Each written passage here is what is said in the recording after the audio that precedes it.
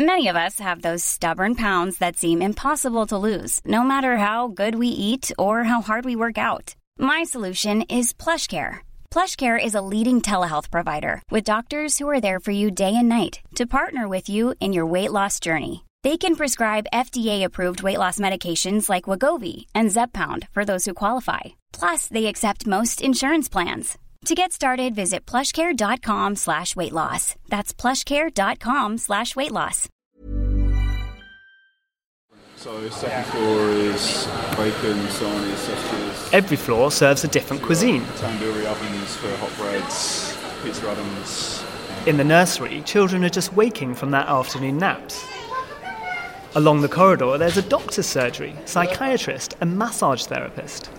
Downstairs, the gym boasts the latest sports equipment with spare exercise clothes, so there's no excuse not to sweat. There are even beds for anyone feeling a little bit tired. But this isn't a hotel, a spa, or even a luxury members club. This is an office. I'm James Francham, and you're listening to Money Talks, our weekly podcast about the world of business on Economist Radio. I've come to the new billion-dollar European HQ of Goldman Sachs in the City of London to see the latest evolution of the office.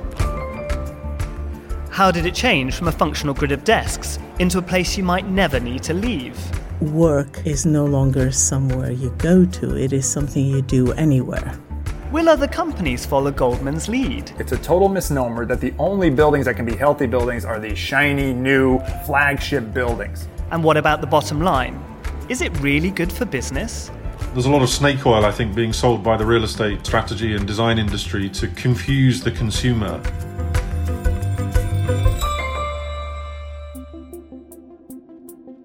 What happens in offices matters far beyond their walls. They are engines of global growth. In rich countries, a third of the workforce toils behind a desk. But technology and the jobs market are reshaping the lives of those who work in offices, the employers who manage those offices, and the landlords that own them. Despina Katsakakis of Cushman & Wakefield has been consulting companies on how to make the workplace work better for 35 years.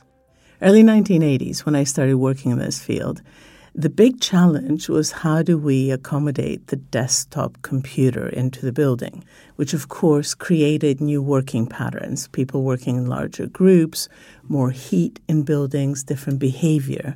By the time some of those buildings were actually built, this new thing called the laptop came along and technology had left the building. Well, if we take it full circle 30 years on, work is no longer somewhere you go to, it is something you do anywhere. So the role of the office has completely changed from symbolizing hierarchy and control to being a place that can really identify and represent a culture's brand, behavior, values, and drive community. Okay, so it sounds like 4 building walls trying to catch up with technology. That's a really good way to put it because real estate moves very slowly and technology moves at a completely different pace. And whilst we accommodate that change in our day-to-day life, we don't expect that same level of technology interface and liberation in the workplace. But it's changing. It is changing dramatically, and it's changing because of 3 significant factors. The first one is that as technology has left the building, traditional office space is very inefficient and underutilized because people work on the road, at clients, from home. Typically, most office buildings are occupied about 40 to 50% of a typical working day. So there's great inefficiency. The second driver is that typically office space does not support people to do their best work because people require a variety of activities to focus, to collaborate, to concentrate, to renew. And the third and very important one is that increasingly there's a greater awareness of organizations of the value of people and the impact that the work environment has on people, particularly in today's world where 1 in 3 people in Europe suffer some stress-related illness, creating a huge economic risk for companies. So it's inefficient, ineffective, and uninspiring, not really fit for purpose. The factory office, as you might call it, multi-level repeat floors going up into the air, is really a follow-on from the Industrial Revolution. Tom Alexander is an architect with the firm Orchard Swanke. I asked him how buildings have changed to accommodate these new ways of working. And it's a kind of decision led by the CEO of the business. I need people to do a job, let's put them into here.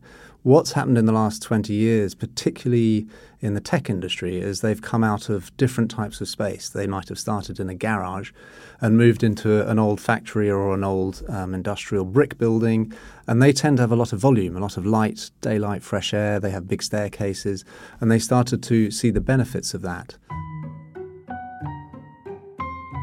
And it was in the tech industry, where innovation and creativity are among the most valuable resources, that inspiration struck from an unexpected place.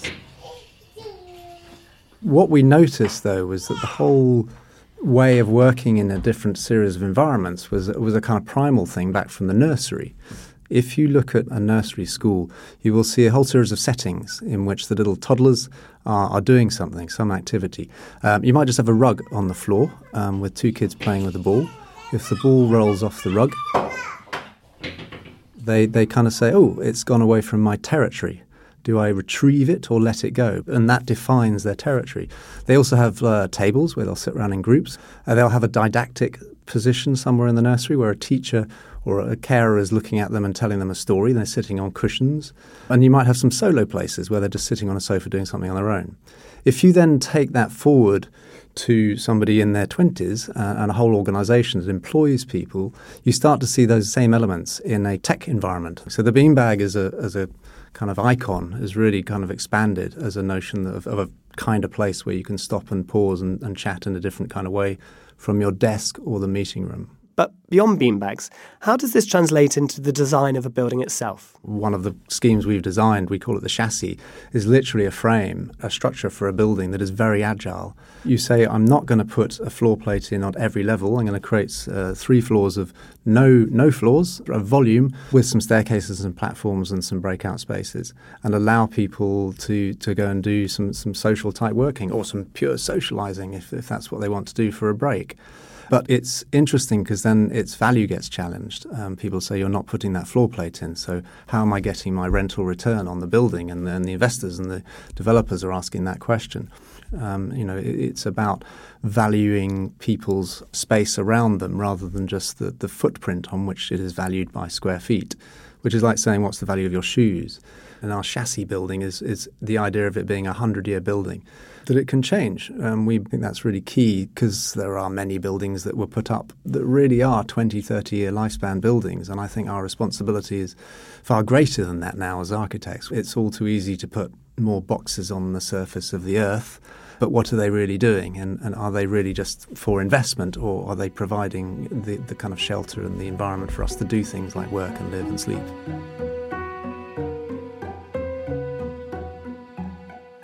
One of the most visible proponents of the new look office as home has been WeWork.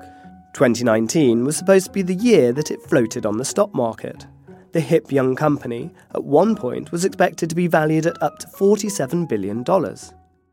Instead, in the autumn, it had to scrap its plans for an IPO after its CEO stepped down amid claims of mismanagement and doubts over its business model.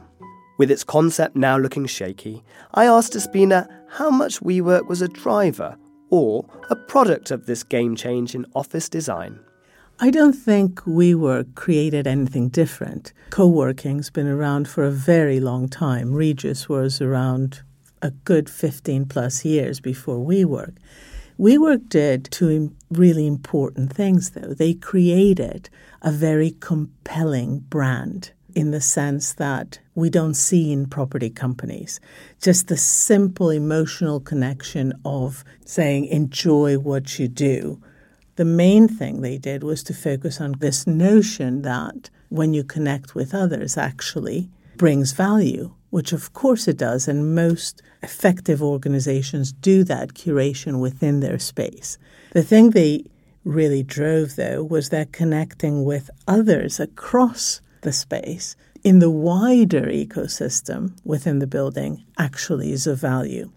So if you look at buildings that are really groundbreaking, like 22 Bishopsgate in the city, here's a 1.3 million square foot building that actually creates a vertical community, a vertical village, and acknowledges the fact that the 12,000 people within the building will gain quite a bit from connecting with one another.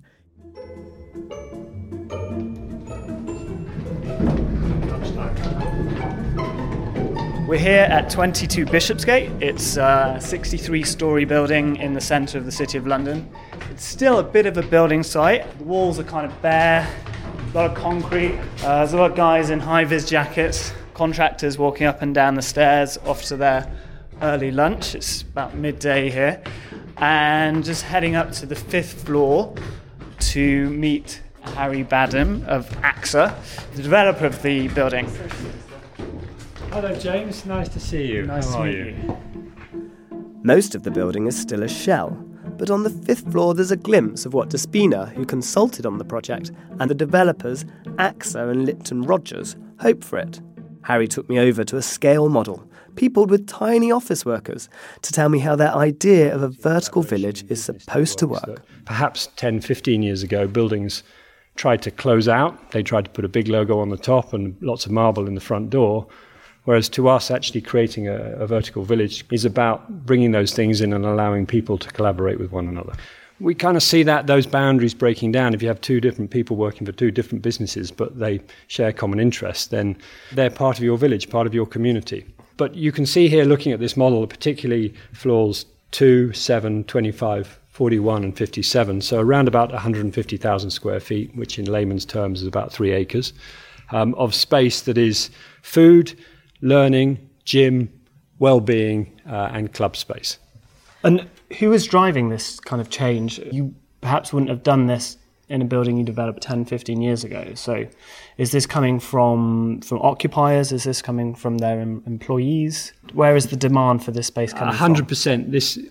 Whilst this is unusual for a landlord to be looking at this in this respect, particularly on a speculative building, 100% has something been happening a lot in the past, but it's been happening behind closed doors because occupiers have been doing this.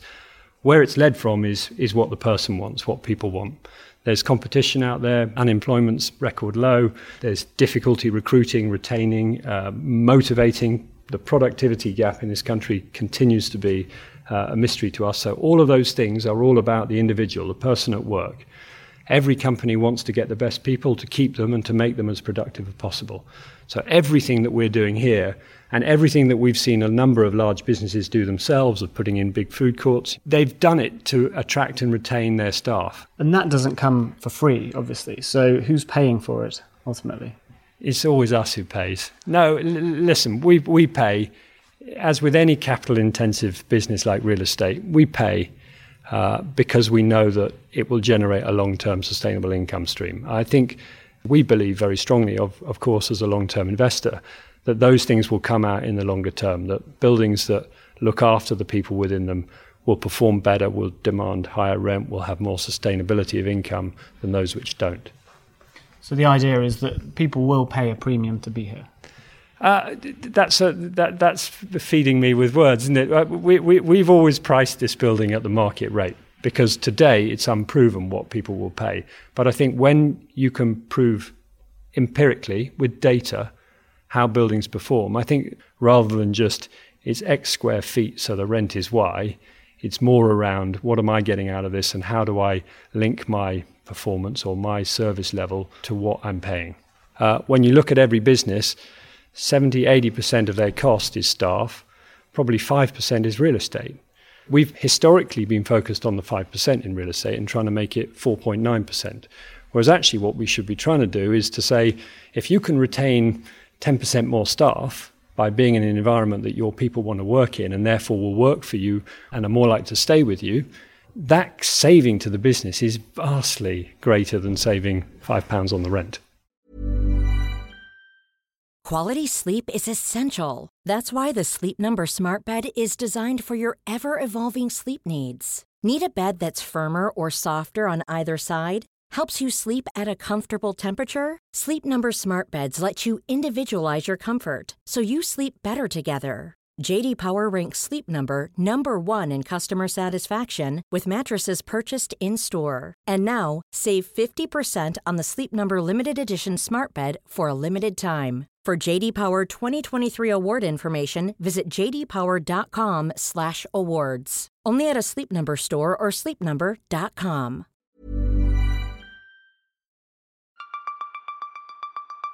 You're listening to Money Talks, where we're taking a tour around the future of the office. From spare gym kit to childcare, some of these shiny new workspaces seem to offer it all.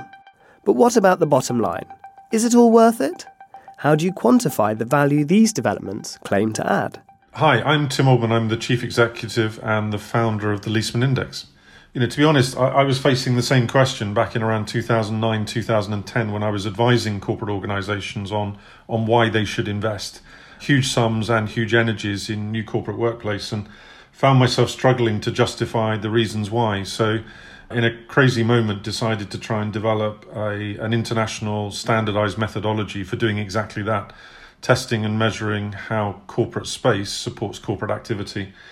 So in the 10 years since, we've now measured the employee experience of nearly 635,000 employees across 4,400 plus workplaces in 92 countries in some very, very far and distant parts of the world. So what does the Leesman Index tell us about productivity? I suppose the first thing it tells us is that some workplaces are supporting organisations very well and some are supporting them miserably.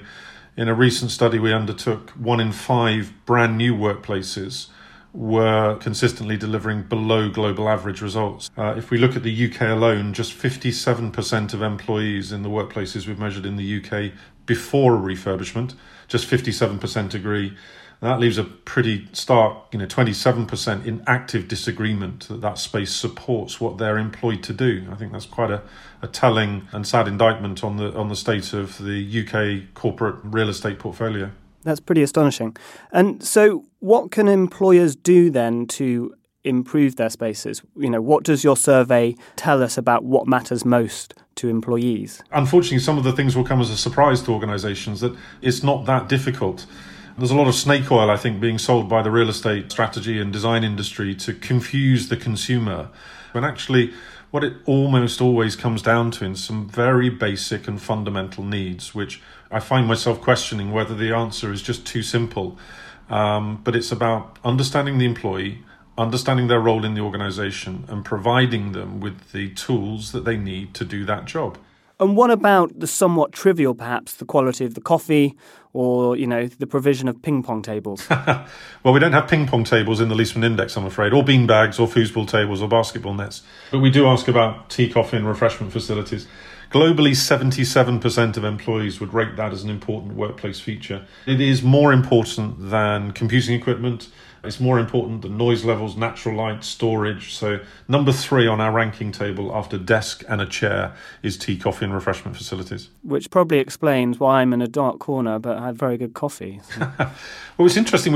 One of the things we do see, though, is that great tea and coffee facilities actually can fuel many other things, and things like take the pressure off of meeting rooms.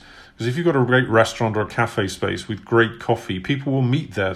So don't undervalue or underestimate something as simple as tea and coffee. And especially in some other parts of the world. I know us Brits are snobbish about our tea and the Swedes snobbish about their coffee. But, you go into India and some parts of sub-Saharan Africa and the refreshment part of the day actually starts to form a part of the sort of social fabric that glues organisations together. Of course, it's not as simple as a well-caffeinated employee being a happy employee. There's a deeper impact, which explains how small changes in an office environment can have a big knock-on effect on productivity.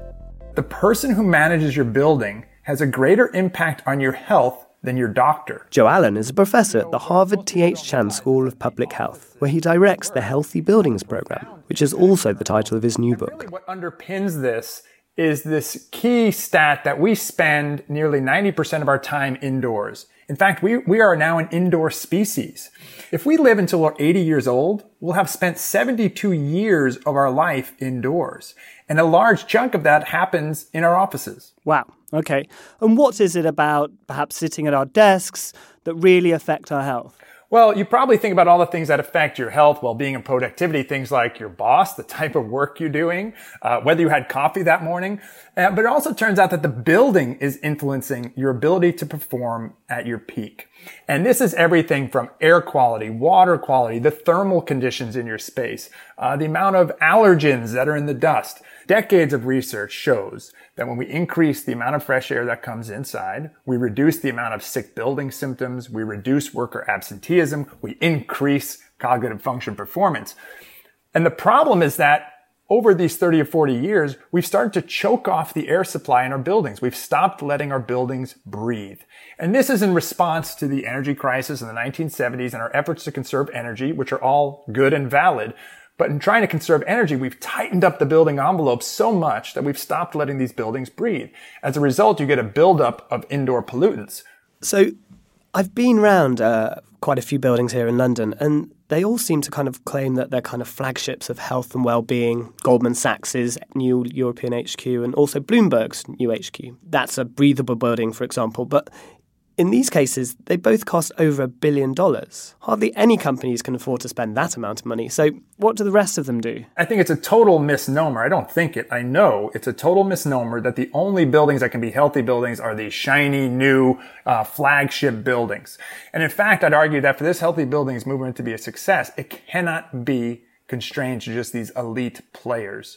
And with each type of movement, it requires leadership and people doing things and setting new standards so that eventually they become the norm. And every time you do something new for the first time, there is a cost premium. But if you include the benefit and if you include employee health and performance in that cost-benefit analysis, the benefits far outweigh the costs every single time. What kind of multiplier are we talking here? Well, I'll give you an example. In that study I mentioned, the Cog Effect study, where we increased the ventilation rate, we estimated the cost across different climate zones and what would it cost to increase the amount of fresh air that comes in. And we estimate the cost on the order of 10 to 40 US dollars per person per year. Now that might seem like it's expensive, but when we took those same data from our study and estimated the productivity benefits, we find the benefits are on the order of 6,000 to 7,000 US dollars per person per year. The problem has been is that when you think about cost, if you're the facilities manager, that cost is real. So you do what you can to minimize that cost. And it's not necessarily the facilities manager's job to think about how that's going to influence productivity of the people in that space. If an executive brings these factors together, the cost for healthy buildings against the performance benefits, every single time human health and performance will outweigh any additional cost to achieve a healthy building. The building, if you do it right, can become a human resources tool. You'll see benefits in terms of employee retention, in terms of employee recruitment. And then when you've spent all that money to get these great talent into your building, you can leverage the building to help them achieve their maximum performance. Now, the cynic in me would say that yes, casinos, for example, they're really good at pumping fresh air in order to make you gamble longer and empty your pockets out and so on. But isn't that just what's happening here? That if you build an office that nobody really needs to leave, employers can squeeze more out of their staff while claiming they're treating them like royalty.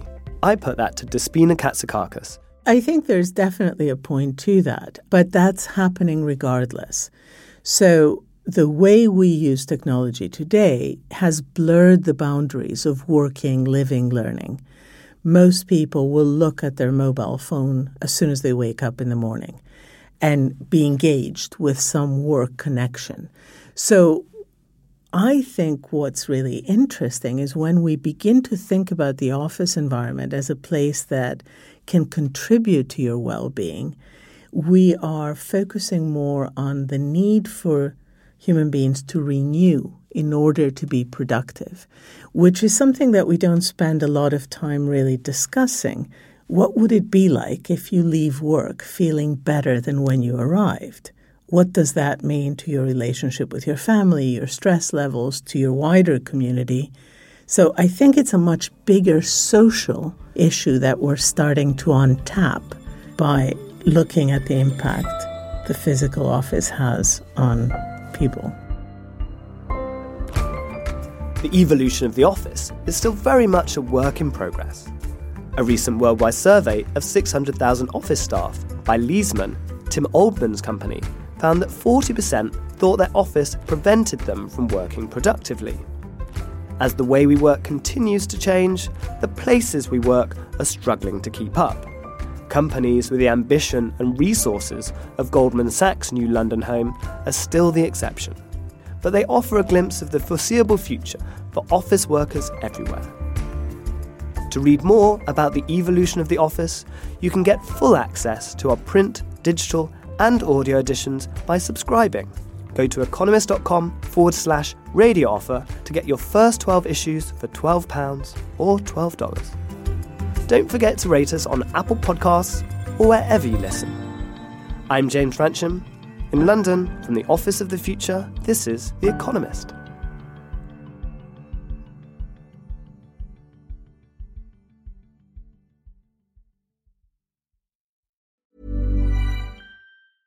Selling a little or a lot?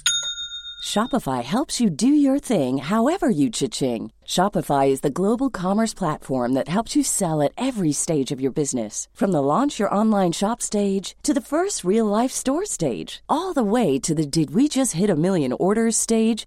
Shopify is there to help you grow. Shopify helps you turn browsers into buyers with the internet's best converting checkout. 36% better on average compared to other leading commerce platforms. Because businesses that grow, grow with Shopify. Get a $1 per month trial period at shopify.com/work. Shopify.com/work.